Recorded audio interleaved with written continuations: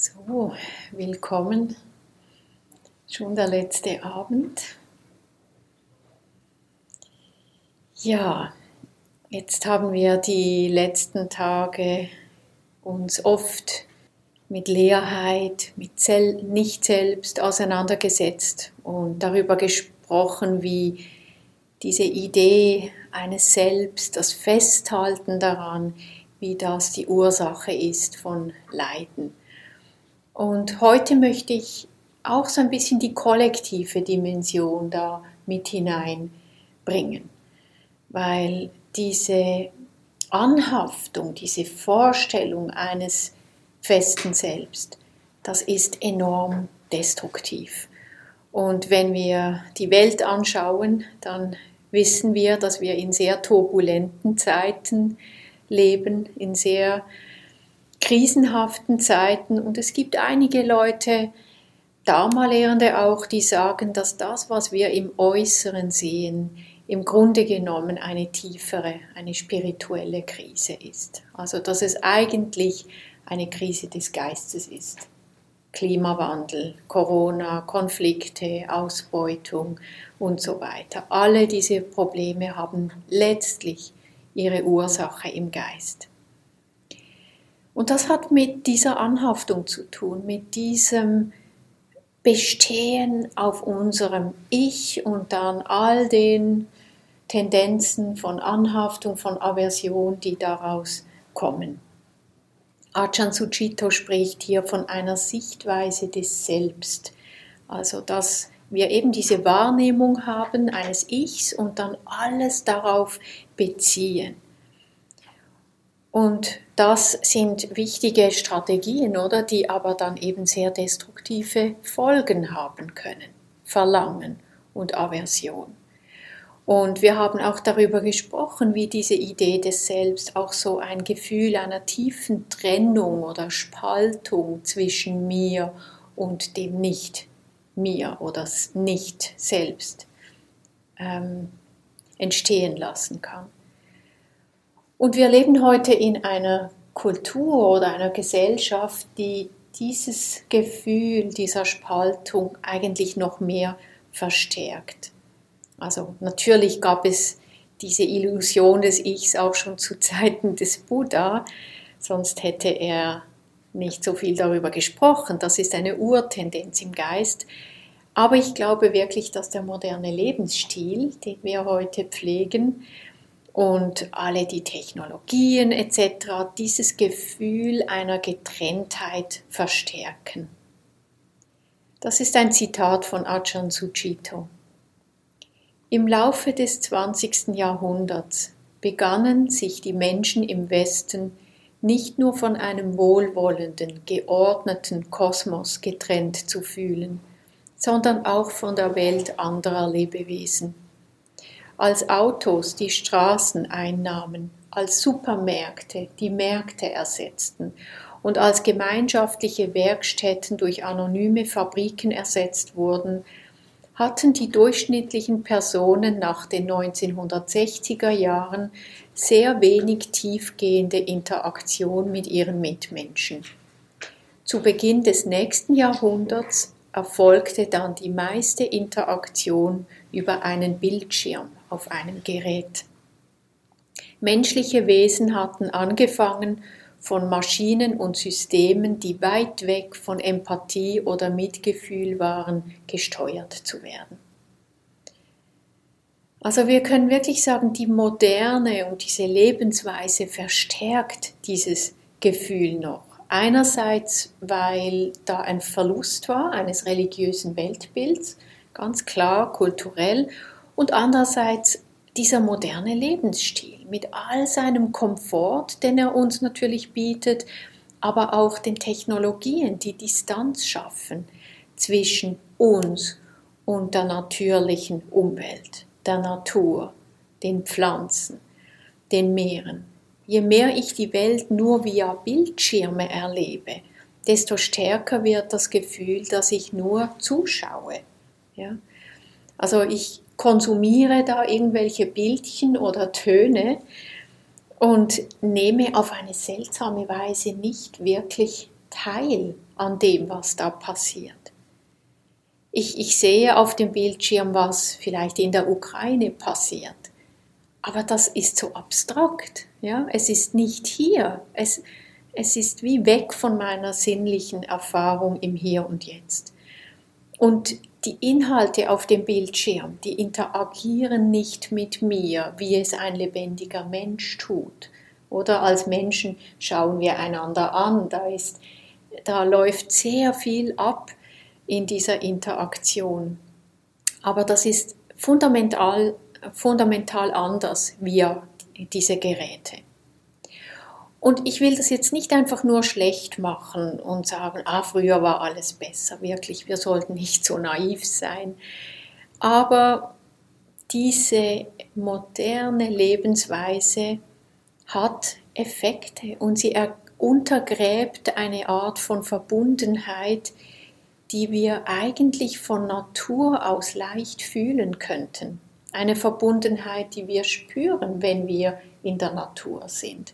Also wenn wir im Kontakt sind mit den Bäumen, wenn wir hier in den Wald spazieren gehen, wenn wir die Erde unter den Füßen spüren. Also vielleicht erlebt ihr das auch so, wenn ihr draußen seid, wie wohltuend das ist, einfach nur in der Natur zu sein. Weil irgendwie dieses in der Natur sein das Gefühl von Trennung mildert. Erlebt ihr das auch so? Dass das einen Effekt hat? Und das tut uns gut. Das ist wohltuend, weil wir irgendwie da ein ganz anderes Gefühl haben, wenn wir wissen, den Bäumen ist es egal, wer ich bin oder wie ich aussehe. Ja? Da ist eine ganz andere Dimension von mir wichtig, wenn ich in der Natur bin. Und ich glaube, das ist ein Grund, warum schon immer spirituelle Suchende in die Natur gegangen sind, in die Wildnis gegangen sind. Der Buddha hat sehr, sehr viel Zeit in der Natur verbracht. Und er und auch viele seiner Mönche und Nonnen haben sehr oft unter Bäumen meditiert oder in Höhlen. Buddhadasa Bhikkhu, er war ein sehr berühmter Lehrer in Thailand im letzten Jahrhundert, schreibt, das Leben in der Natur ist dem Nibbana näher, mehr noch als das wissenschaftliche Leben, denn Nibbana ist bereits die höchste Natur. Natürlich sauber, klar und ruhig. Leben Sie natürlich. Es hilft uns, sauberer, klarer und ruhiger zu werden. Wenn wir über den erhabenen Buddha sprechen, vergessen Sie nie, dass er im Freien geboren wurde, im Freien lebte, eine Hütte mit einem Lehmboden hatte. Also wenn wir in der Natur sind, dann kommen wir auf eine ganz natürliche Weise näher zu einer Wahrheit, die eben nicht diese Trennung betont. Wir kommen mehr in Kontakt mit Verbundenheit. Und das hilft uns auch bei dem, was wir in der Dharma-Praxis anstreben, nämlich die Leerheit des Selbst zu realisieren. Wir können dadurch leichter spüren, dass wir eben nicht so eine fixierte Identität haben. Und das zu verstehen hat tiefgreifende Implikationen auch für unsere Beziehungen, wie wir in Beziehung stehen zur Welt. Und da spricht Ajahn Sucitto von einer Sichtweise der Bedingtheit und Verbundenheit. Das ist dann eine Sichtweise, die eben umfassender ist, wo wir erkennen, dass wir völlig abhängig sind von anderen, wo wir sehen, wie die Dinge miteinander zusammenhängen. Und das war ja wirklich diese Einsicht, die der Buddha in der Nacht seines Erwachens hatte, was ihn zur vollkommenen Befreiung gelangen ließ. Dass er wirklich sah, wie unsere Erfahrung bedingt entsteht, von Moment zu Moment zu Moment. Er hat, das habe ich schon erwähnt, hauptsächlich über die innerpsychischen Prozesse gesprochen, wie das Selbst entsteht durch Anhaftung, und spätere Traditionen haben das dann verallgemeinert auf alle Phänomene, also auf Bäume und Berge und so. Und das bezeichnen wir als Leerheit. Das haben wir ja schon besprochen. Nagarjuna sagte dazu, eine Gegebenheit, also ein Dharma, die ohne Bedingungen entstanden ist, lässt sich nicht finden. Deshalb lässt sich auch keine Gegebenheit finden, die nicht leer ist. Wo wir auch suchen, eine Gegebenheit, die ohne Bedingungen entstanden ist, lässt sich nicht finden. Nirgends. Es gibt auf der ganzen Welt kein Objekt, kein Phänomen, das nicht bedingt entstanden ist. Und das heißt, wie wir gesehen haben, es gibt kein Ding, das nicht leer ist. Bedingtes Entstehen bedeutet, es ist leer. Und das heißt, nichts kann unabhängig vom Kontext existieren, auch wir nicht. Alle Dinge existieren in Bezogenheit. Und das wollen wir verstehen, nicht nur mit dem Kopf, nicht nur intellektuell, sondern durch die Praxis auch mehr und mehr auf einer tieferen Ebene, intuitiver, mehr vom Herzen her. Ja.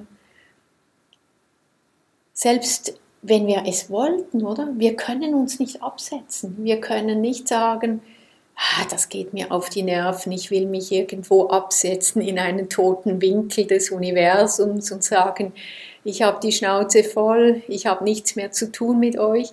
Wir können nicht anders, wir sind da drin. Thich Nhat Hanh, dieser berühmte vietnamesische Meister, der am 22. Januar dieses Jahres gestorben ist, hat das als Intersein bezeichnet. Alle Dinge existieren in diesem Intersein. Sie existieren in Bedingtheiten, in Verbundenheit.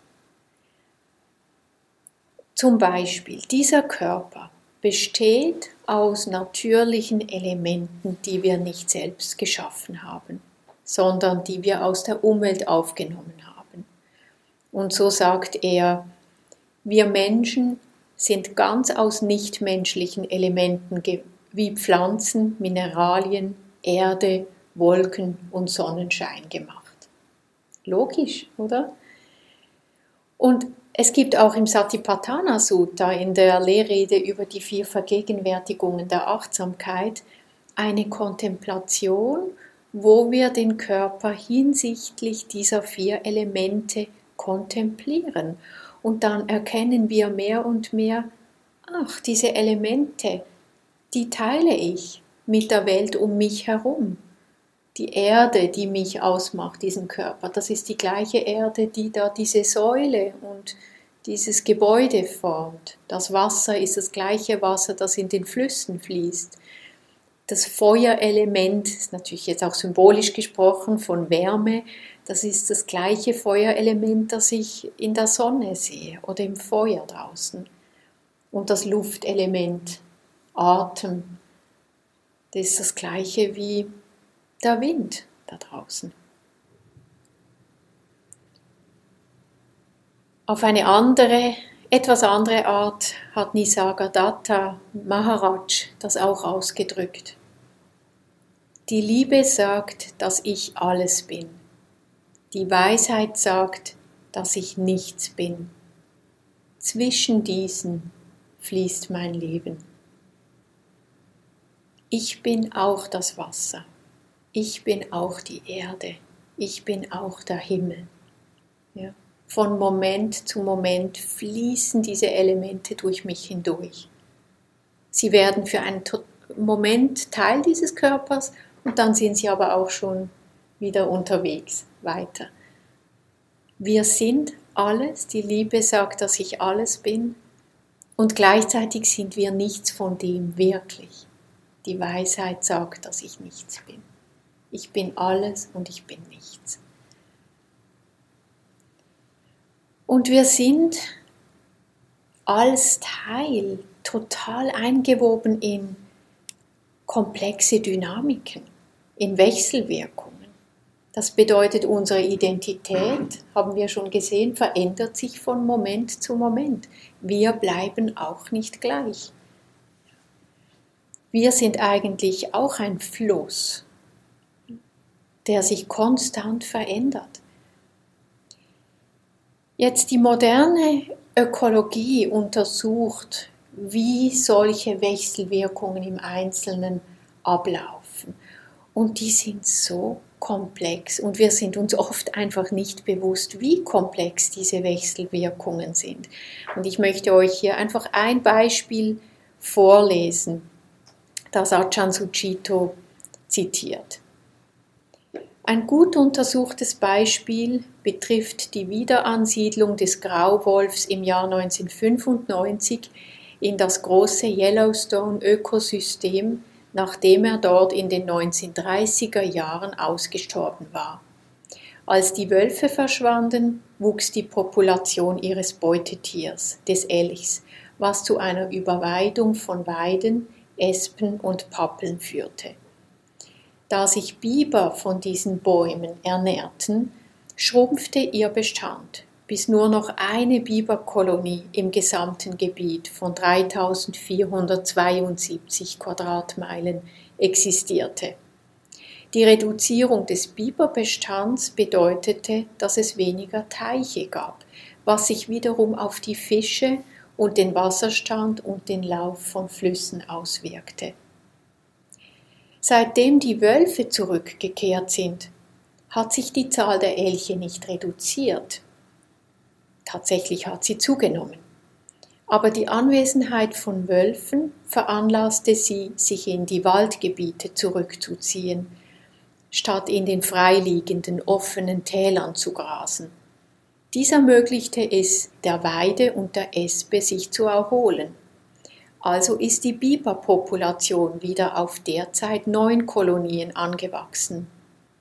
Mit den Bibern kamen Teiche und mit den Teichen Fische, Ottern und Bisamratten. Bäume besiedelten die Ufer der Flüsse wieder, was diese stabilisierte, und das bedeutete weniger Bodenerosion. Bäume brachten Vögel und Beeren dienten als Nahrung für Bären.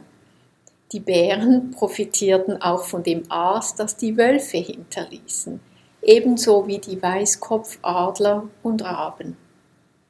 Da Wölfe auch Kojoten töten, bewirkte die Verringerung der Kojotenpopulation, dass die Kaninchen sich vermehrten, und mehr Kaninchen bedeutete, dass sich Falken, Wiesel und Füchse ansiedelten.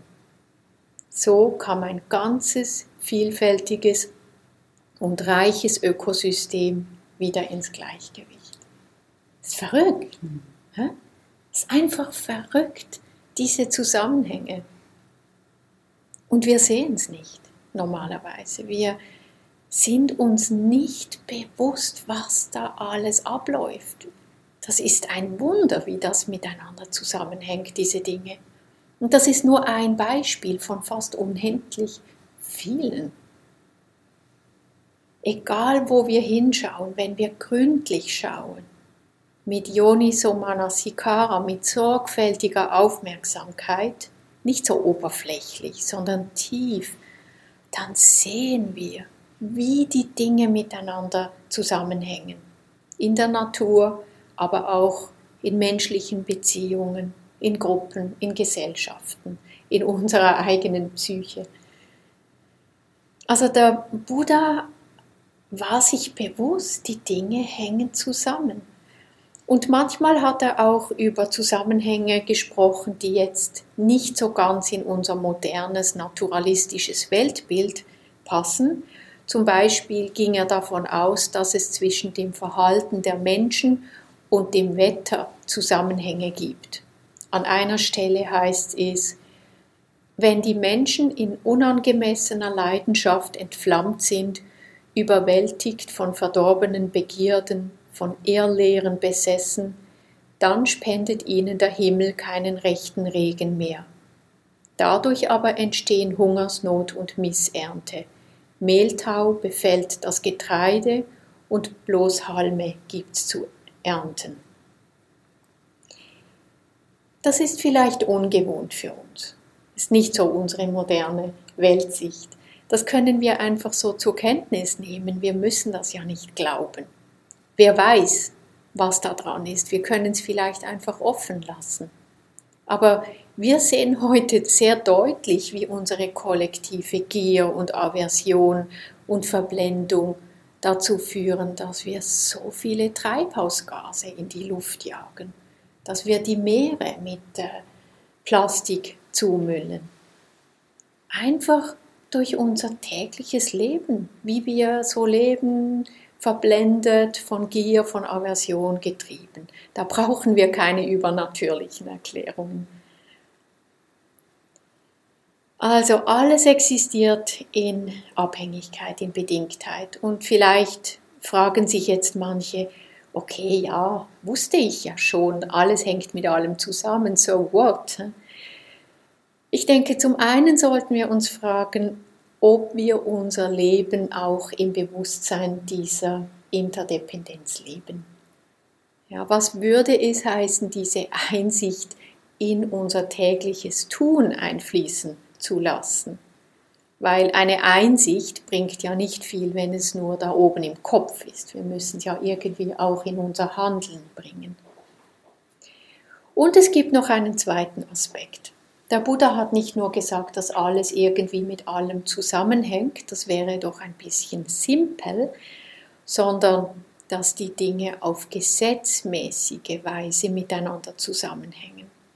Also nicht beliebig, sonst könnte ich jetzt sagen, wenn ich hier den Gong erklingen lasse, dann geht in Paris das Licht an. Ich meine, so banal ist es nicht. Das ist Unsinn. Nein, es gibt Gesetzmäßigkeiten. Und heute wissen wir dank den Wissenschaften über sehr, sehr viele Gesetzmäßigkeiten Bescheid. Physikalische, chemische, biologische, psychologische und andere Gesetzmäßigkeiten. Und wenn wir in der Welt irgendetwas erreichen wollen, dann müssen wir natürlich im Einklang mit diesen Gesetzmäßigkeiten handeln, sonst kriegen wir nichts zustande. Der Buddha hat solche natürlichen Gesetzmäßigkeiten durchaus anerkannt, aber er hat zusätzlich eine weitere Gesetzmäßigkeit beschrieben, und zwar diese karmischen Gesetzmäßigkeiten. Und mit karmischen Gesetzmäßigkeiten meinen wir ethisch-moralische Gesetzmäßigkeiten, die genauso wirken, neben allen anderen Gesetzmäßigkeiten. Und das sind diese Gesetzmäßigkeiten, die in unserem Geist zu Leiden oder zu Glück führen. Ganz kurz zusammengefasst, im Kern bedeuten diese karmischen Gesetzmäßigkeiten, dass unheilsame, destruktive Absichten zu Leiden führen und heilsame Absichten zu Glück, zu Frieden. Im Dhammapada heißt es, das ist so der erste und sehr berühmte Vers: Alle Dinge entstehen im Geist, sind unseres mächtigen Geistes Schöpfung. Rede mit unreinem Geist oder mit unheilsamer Absicht. Handle mit unreinem Geist oder unheilsamer Absicht, und Leid wird dir folgen, wie der Wagen dem Ochsen folgt, der den Wagen zieht. Alle Dinge entstehen im Geist, sind unseres mächtigen Geistes Schöpfung. Rede mit reinem Geist oder mit heilsamer Absicht. Handle mit reinem Geist, mit heilsamer Absicht, und Glück wird dir folgen, wie der Schatten dem Körper folgt und nicht weicht. Diese Zusammenhänge zwischen Absichten und unserem Glück oder Leiden sind vielleicht nicht immer offensichtlich im Leben, ja? Aber wenn wir achtsam sind, wenn wir achtsam beobachten, wie sich unser Leben entfaltet, dann fangen wir an, das wirklich zu bemerken. Und vielleicht habt ihr das für euch auch schon gemerkt, einfach durch die Praxis von heilsamen Qualitäten, wie es innerlich leichter wird, wie wir glücklicher werden. Je mehr wir aus Liebe, aus Mitgefühl, aus Weisheit heraus handeln, desto glücklicher werden wir. Es ist ganz einfach, es ist wirklich nicht kompliziert. Und je mehr wir aus Gier und Hass heraus handeln, desto unglücklicher werden wir. Und damit wollte der Buddha uns nicht drohen. Das finde ich noch wichtig. Ja, sei brav und benimm dich gefälligst. Sondern er wollte uns einfach sagen, hey, so funktioniert es nun mal. Ja, es sind einfach ganz nüchterne Beschreibungen, wie das Leben funktioniert. Und ich finde es auf eine Art auch tröstlich, dass es da eine Art zu verstehen gibt, wie die Dinge funktionieren. Dass das Leben nicht einfach reines Chaos ist, ja? Dass es nicht völlig ungewiss ist, sondern dass es da etwas gibt, wo ich mich daran orientieren kann in meinen Entscheidungen, in meinen Handlungen, wie ich wähle. Und dass ich weiß, je mehr ich im Einklang mit den karmischen Gesetzmäßigkeiten lebe und handle, desto leichter fließt es, desto freudvoller fühle ich mich. Guy Armstrong schreibt, eine mechanistische Welt ohne eine intrinsische Moral wäre herzlos. Aber die Lehre des Buddha über Karma zeigt, dass Moral in die Struktur des Universums selbst eingebettet ist. Im Herzen dieses karmischen Gesetzes gibt es eine tiefe Verbindung zwischen Tugend und Glück. Dies bleibt ein großes kosmisches Mysterium, aber es ist eine enorme Quelle des Glaubens für diejenigen, die auf dem Pfad sind. Diese Verbindung zwischen Tugend und Glück.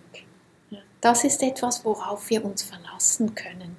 Da können wir vertrauen darauf. Und das kann uns wirklich auch Halt und Orientierung geben im Leben. Egal was wir tun, egal was wir sagen, achten wir darauf, dass es aus einer guten Absicht heraus geschieht. Und im Hinblick auf das Thema des Interseins ist jetzt hier wichtig, dass diese Absichten nicht nur auf mich persönlich zurückwirken, dass es nicht nur um mein persönliches Glück geht, sondern dass es da auch einen kollektiven Aspekt gibt. Paul Debes, er war einer der Pioniere, die im letzten Jahrhundert den Buddhismus in Deutschland verbreiteten, spricht von 6 Wirkungen absichtsvoller Handlungen. Da haben wir natürlich die Wirkungen auf uns selbst, klar, auf den eigenen Geist, auf unsere Gewohnheitsmuster, die wir stärken oder schwächen. Aber da sind halt immer auch die Wirkungen auf die anderen. Also zum einen führen unsere heilsamen oder unheilsamen Handlungen logischerweise unmittelbar zum Glück oder Unglück der anderen, die unter mir zu leiden haben, wenn ich zornig werde oder wenn ich lüge und so weiter. Das ist eine direkte Wirkung. Wenn ich jemanden schlecht behandle, dann provoziere ich Ärger, Wut und ich verletze diese Person logischerweise. Aber es gibt auch indirekte Wirkungen. Ich beeinflusse auch das ganze Umfeld, das ganze Klima. Ich trage zu mehr Aggressivität bei. Und umgekehrt, wenn ich zu jemandem freundlich bin, dann wird das bei dieser Person ein Gefühl von Sicherheit auslösen. Sie fühlt sich angenommen. Und das wiederum wird einen Einfluss darauf haben, wie diese Person sich im nächsten Moment verhält, wenn sie der nächsten Person begegnet. Das sind so wie Kreise. Ja, wir werfen einen Stein ins Wasser und da bilden sich Kreise, die immer weiter werden. Meine Absichten beeinflussen also nicht nur mein privates Glück, sondern sie wirken auf unsere geteilte Welt.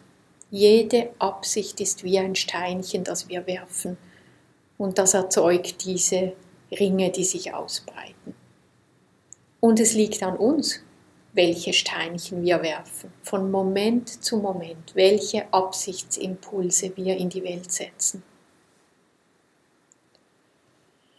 Ja, also wir leben in einem Geflecht von Wechselwirkungen und diese Wechselwirkungen sind auch karmischer Natur.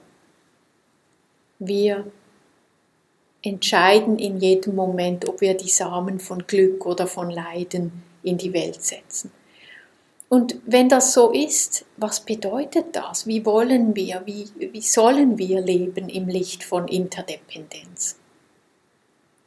Weil wenn wir diese Sichtweise wirklich einnehmen, wenn wir uns so bezogen fühlen, dann sind wir nicht mehr nur Zuschauerinnen dieser Welt. Wir sind nicht so distanziert, sondern wir erkennen, dass wir immer mittendrin sind in diesem mysteriösen Leben.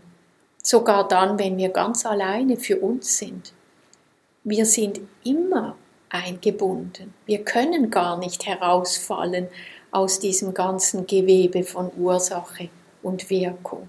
Wir nehmen in jedem Moment teil, durch jeden Atemzug. Also wir erkennen einerseits, wie wir zutiefst abhängig sind von ganz vielen Faktoren, von anderen Menschen, von Nahrung, von Luft, von Geborgenheit, wie die Welt uns tagtäglich am Leben erhält. Das kann sehr viel Dankbarkeit auch hervorbringen, das wirklich zu sehen. Wow, ich lebe nur dank euch. Nicht aus mir selbst heraus, kann ich gar nicht. Es bedeutet auch, wer wir sind, unsere Identität verändert sich von Moment zu Moment, immer bezogen auf diese Welt. Wir sind nicht so fixiert.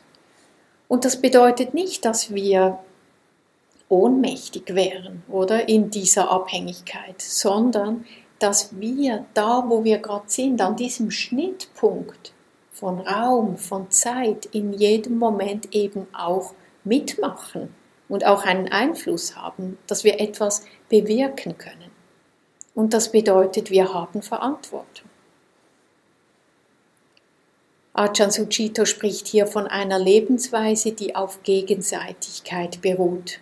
Also einer Lebensweise, die darauf beruht, dass ich mich nicht nur um mich allein kümmere, sondern auch um andere.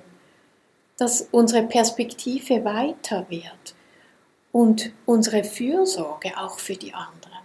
Dass wir da Metta ausdehnen auf immer mehr und mehr Wesen. Die Wesen, die uns nahe sind, die Menschen und Tiere, aber auch darüber hinaus. Das ist das Potenzial der Geisteskultivierung, dass wir unsere Achtsamkeit ausdehnen, nicht nur achtsam sind auf unseren eigenen Atem, sondern auch, was passiert da außerhalb dieses Körpers, in meiner Umwelt. Darum hat der Buddha über innere und äußere Achtsamkeit gesprochen. Achtsamkeit hört nicht an meinen Hautgrenzen auf. Achtsamkeit wollen wir auch in Bezug auf alles, was um uns herum passiert, üben. Also, dass wir ein bisschen wegkommen von einer zu engen Sicht, von ich und meine Praxis und mein Leben und anfangen zu merken, wow, das ist alles irgendwie größer, als ich dachte. Und wenn ich das anfange zu verstehen, dann zeigt sich das auch in Großzügigkeit zum Beispiel. Einfach in der Fähigkeit, freudvoll, reichlich zu geben, wenn jemand etwas braucht, wenn wir Not sehen. Es zeigt sich darin, dass wir mitfühlen, wenn wir sehen, dass jemand leidet. Dieses größere Verständnis zeigt sich in ethischer Integrität, dass wir sehr vorsichtig sind in dem, was wir denken, sagen, fühlen und machen, weil wir andere Wesen beschützen wollen. Also dass wir verzichten auf diese 5 unethischen Handlungen, dass wir nicht töten, nicht lügen wollen, kein sexuelles Fehlverhalten begehen, nicht stehlen, keine geisttrübenden Substanzen zu uns nehmen. Und es ist sehr, sehr inspirierend zu lesen, wie außerordentlich der Buddha in dieser Hinsicht war, oder? Er hat seine Mönche und Nonnen angeleitet, so sorgfältig zu sein in ihren Handlungen, dass sie wirklich Sorge tragen zu anderen Wesen. Das ist schon wieder aus diesem Buch von Ajahn Sucitto über den Buddha. Seine Sorge galt nicht nur denen, die er unterrichten konnte. Das Mitgefühl des Buddha erstreckte sich auf alle Geschöpfe. Einst wurden er und einige der Bhikkhus eingeladen, also Bhikkhus sind Mönche, eingeladen, die Regenzeit in Veranja zu verbringen. Nachdem sie zugestimmt hatten, mussten sie 3 Monate dort bleiben, selbst als sich herausstellte, dass es eine Hungersnot in der Stadt gab. Der Sangha, also die Gemeinschaft, musste sich darauf beschränken, solche Pferdekleie zu essen, die die lokalen Händler entbehren konnten. Ein Schüler schlug vor, die Erde umzugraben, um einen reichen Humus zu gewinnen. Aber der Buddha verbot dies mit der Begründung, dass die kleinen Geschöpfe der Erde gestört werden könnten. Ähnlich geschah es, als ein Bhikkhu versuchte, sich eine Hütte aus Flusston zu bauen. Der Buddha hieß ihn, dies zu unterlassen, mit der Begründung, dass im Ton lebende Insekten getötet würden, wenn der Ton austrocknete. Außerdem sollten Bäume nicht gefällt werden, aus Respekt vor den Geistern, die in ihnen wohnten. Es gab sogar eine Regel, die verbot, Wasser mit darin lebenden Wesen auf den Boden zu gießen. Ist das nicht wahnsinnig? Diese Feinheit in allen Handlungen. Da spüren wir wirklich die Fürsorge eines erwachten Menschen für andere Wesen. Sein tiefer Wunsch, keinem Wesen Schaden zuzufügen, selbst einem winzig kleinen Lebewesen, das im Flusston lebt.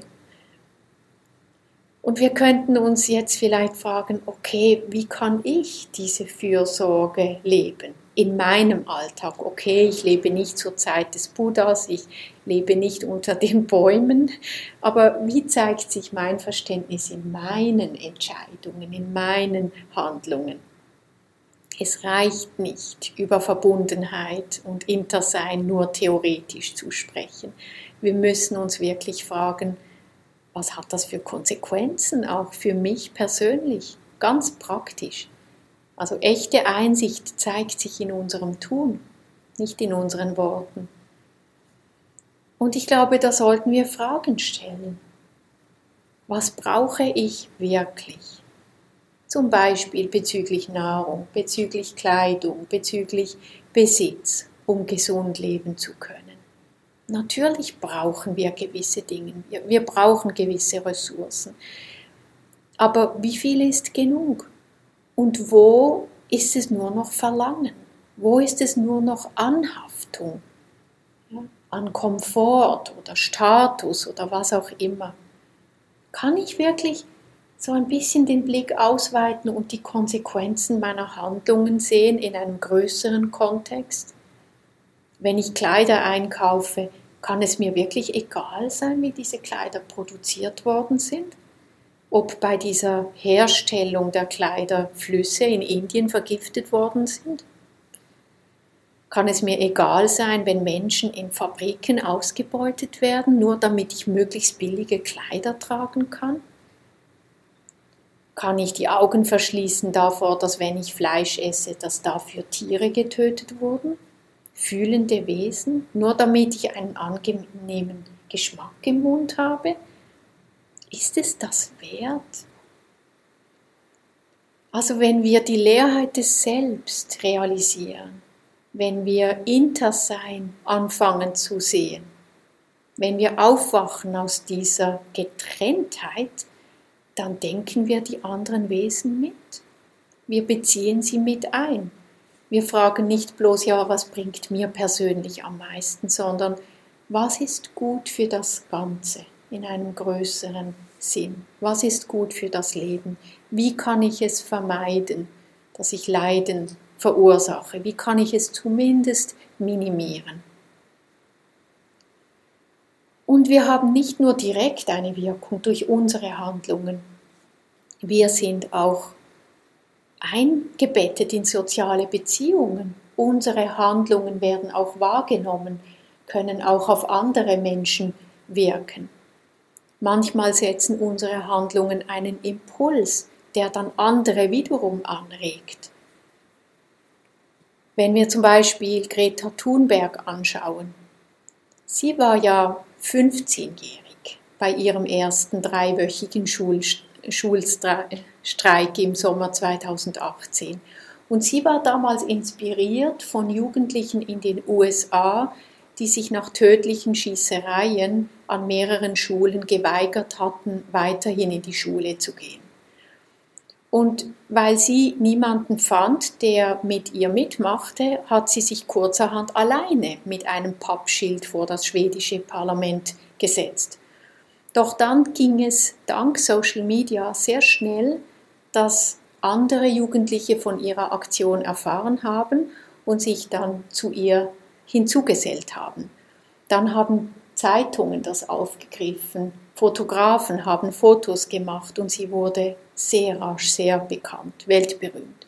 Und aus ihrem mutigen Akt, da vor das schwedische Parlament zu sitzen, wurde die weltweite Fridays for Future Bewegung. Also wir können wirklich sehen, wie ein einzelner Mensch manchmal unglaublich viel bewirken kann.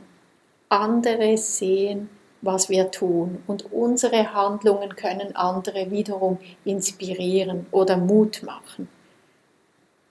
Wer weiß, ob Greta so aktiv geworden wäre ohne das Beispiel der US-amerikanischen Jugendlichen und ob wiederum die vielen, vielen Jugendlichen, die von Greta inspiriert worden sind, sich auch so engagiert hätten, wäre sie nicht gewesen und hätte ihren Impuls in die Welt gesetzt. Wir wissen es nicht, aber wir wissen, dass Menschen eine starke Tendenz haben, sich gegenseitig nachzuahmen. Wir sind soziale Wesen, wir ahmen einander nach. Und manchmal haben unsere Handlungen einen größeren Einfluss, als wir denken. Ja, also, es geht darum, dass wir wirklich aufwachen, dass wir diese Nicht-Getrenntheit verstehen. Ja? Die Lehrerin Thanissaro schreibt in ihrem Buch Time to Stand Up: Der Buddha demonstrierte durch seine Einsicht und sein Handeln unser eigenes Potenzial. Wir können das. Wir können sein Erwachen als unsere eigene Wahrheit verwirklichen. Wir können in kleiner und in tiefer Weise wissen, was er in der Nacht seines Erwachens verstand, dass die Welt nicht dort draußen ist und dass kein getrenntes und unabhängiges Selbst da drin ist. Ich, du, Welt ist eine miteinander entstehende Dynamik von Verbundenheit. Innerhalb des Gewebes des Lebens ist jede einzelne Lebensform ihr eigenes Zentrum von Subjektivität, welches fühlt, gewahr und empfindsam ist und welches, wie wir selber, der Sehnsucht nach Erfüllung und Wohlsein folgt. Also eine miteinander entstehende Dynamik von Verbundenheit. Und jedes einzelne Wesen ist ein Zentrum von Subjektivität. Das bedeutet, jedes Wesen ist empfindsam, spürt Freude, spürt Schmerz. Jedes Wesen strebt nach Erfüllung, nach Wohlsein. Und das bedeutet, dein Schmerz geht mich auch etwas an. Ich fühle mit dir. Deine Freude geht mich auch etwas an. Ich freue mich mit dir. Und wir sollten jetzt aus dem nicht etwas Grandioses machen, dass wir jetzt alleine die Welt retten müssten. Das wäre vermessen.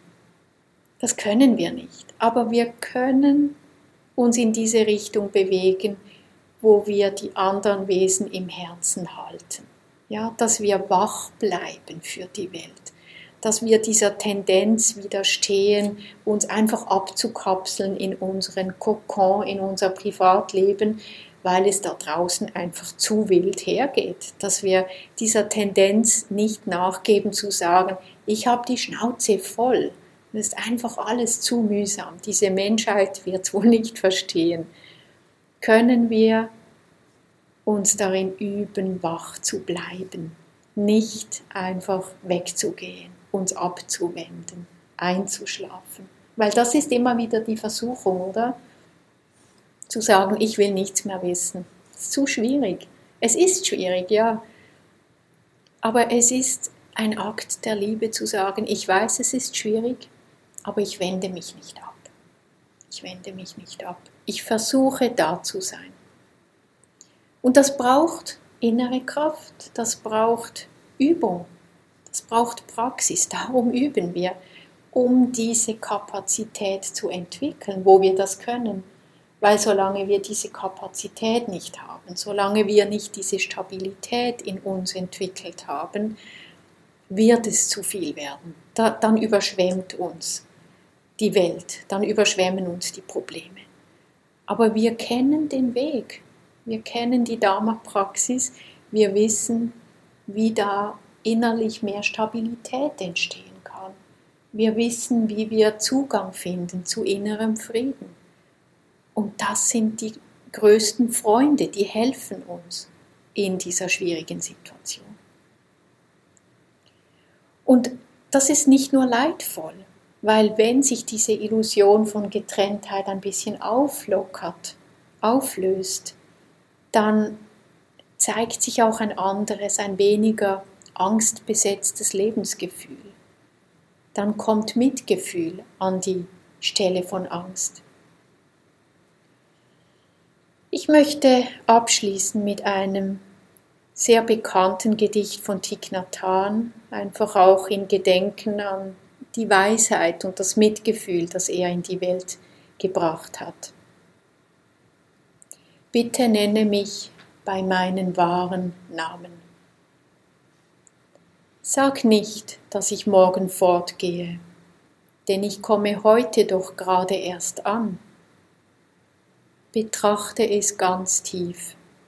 Jede Sekunde komme ich an, sei es als Knospe an einem Frühlingszweig oder als winziger Vogel mit noch zarten Flügeln, der im neuen Nest erst singen lernt.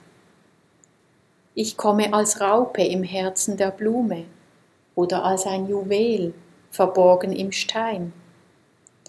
Ich komme stets gerade erst an, um zu lachen und zu weinen, mich zu fürchten und zu hoffen.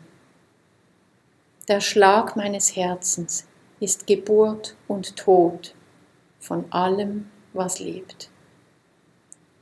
Ich bin die Eintagsfliege, die an der Wasseroberfläche des Flusses schlüpft, und ich bin auch der Vogel, der herabstürzt, um sie zu schnappen.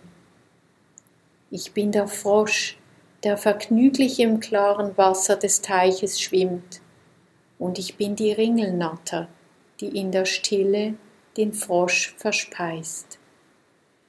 Ich bin das Kind aus Uganda, nur Haut und Knochen, mit Beinchen so dünn wie Bambusstöcke. Und ich bin der Waffenhändler, der todbringende Waffen nach Uganda verkauft.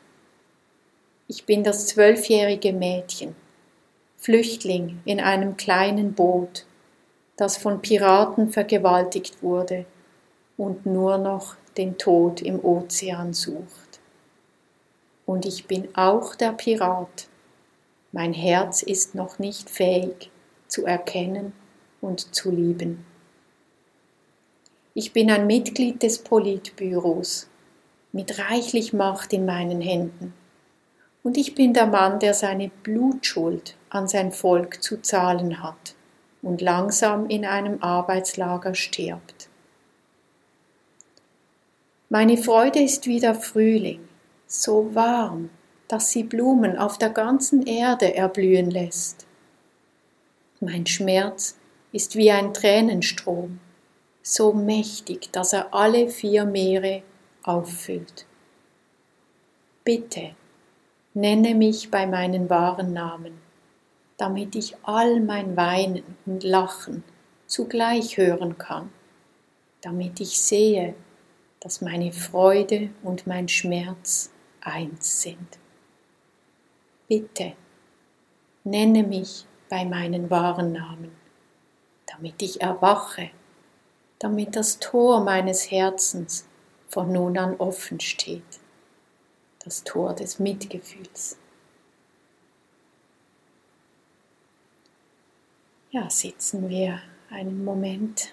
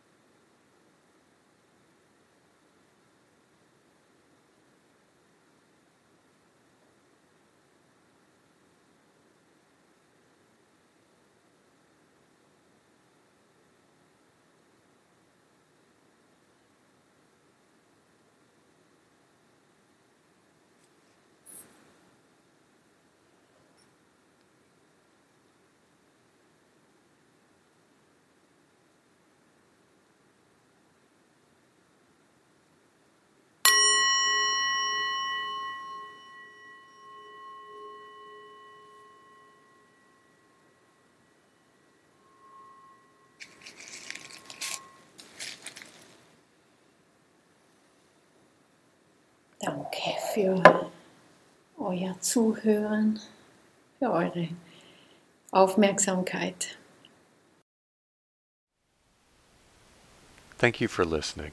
To learn how you can support the teachers and Dharma Seed, please visit dharmaseed.org/donate.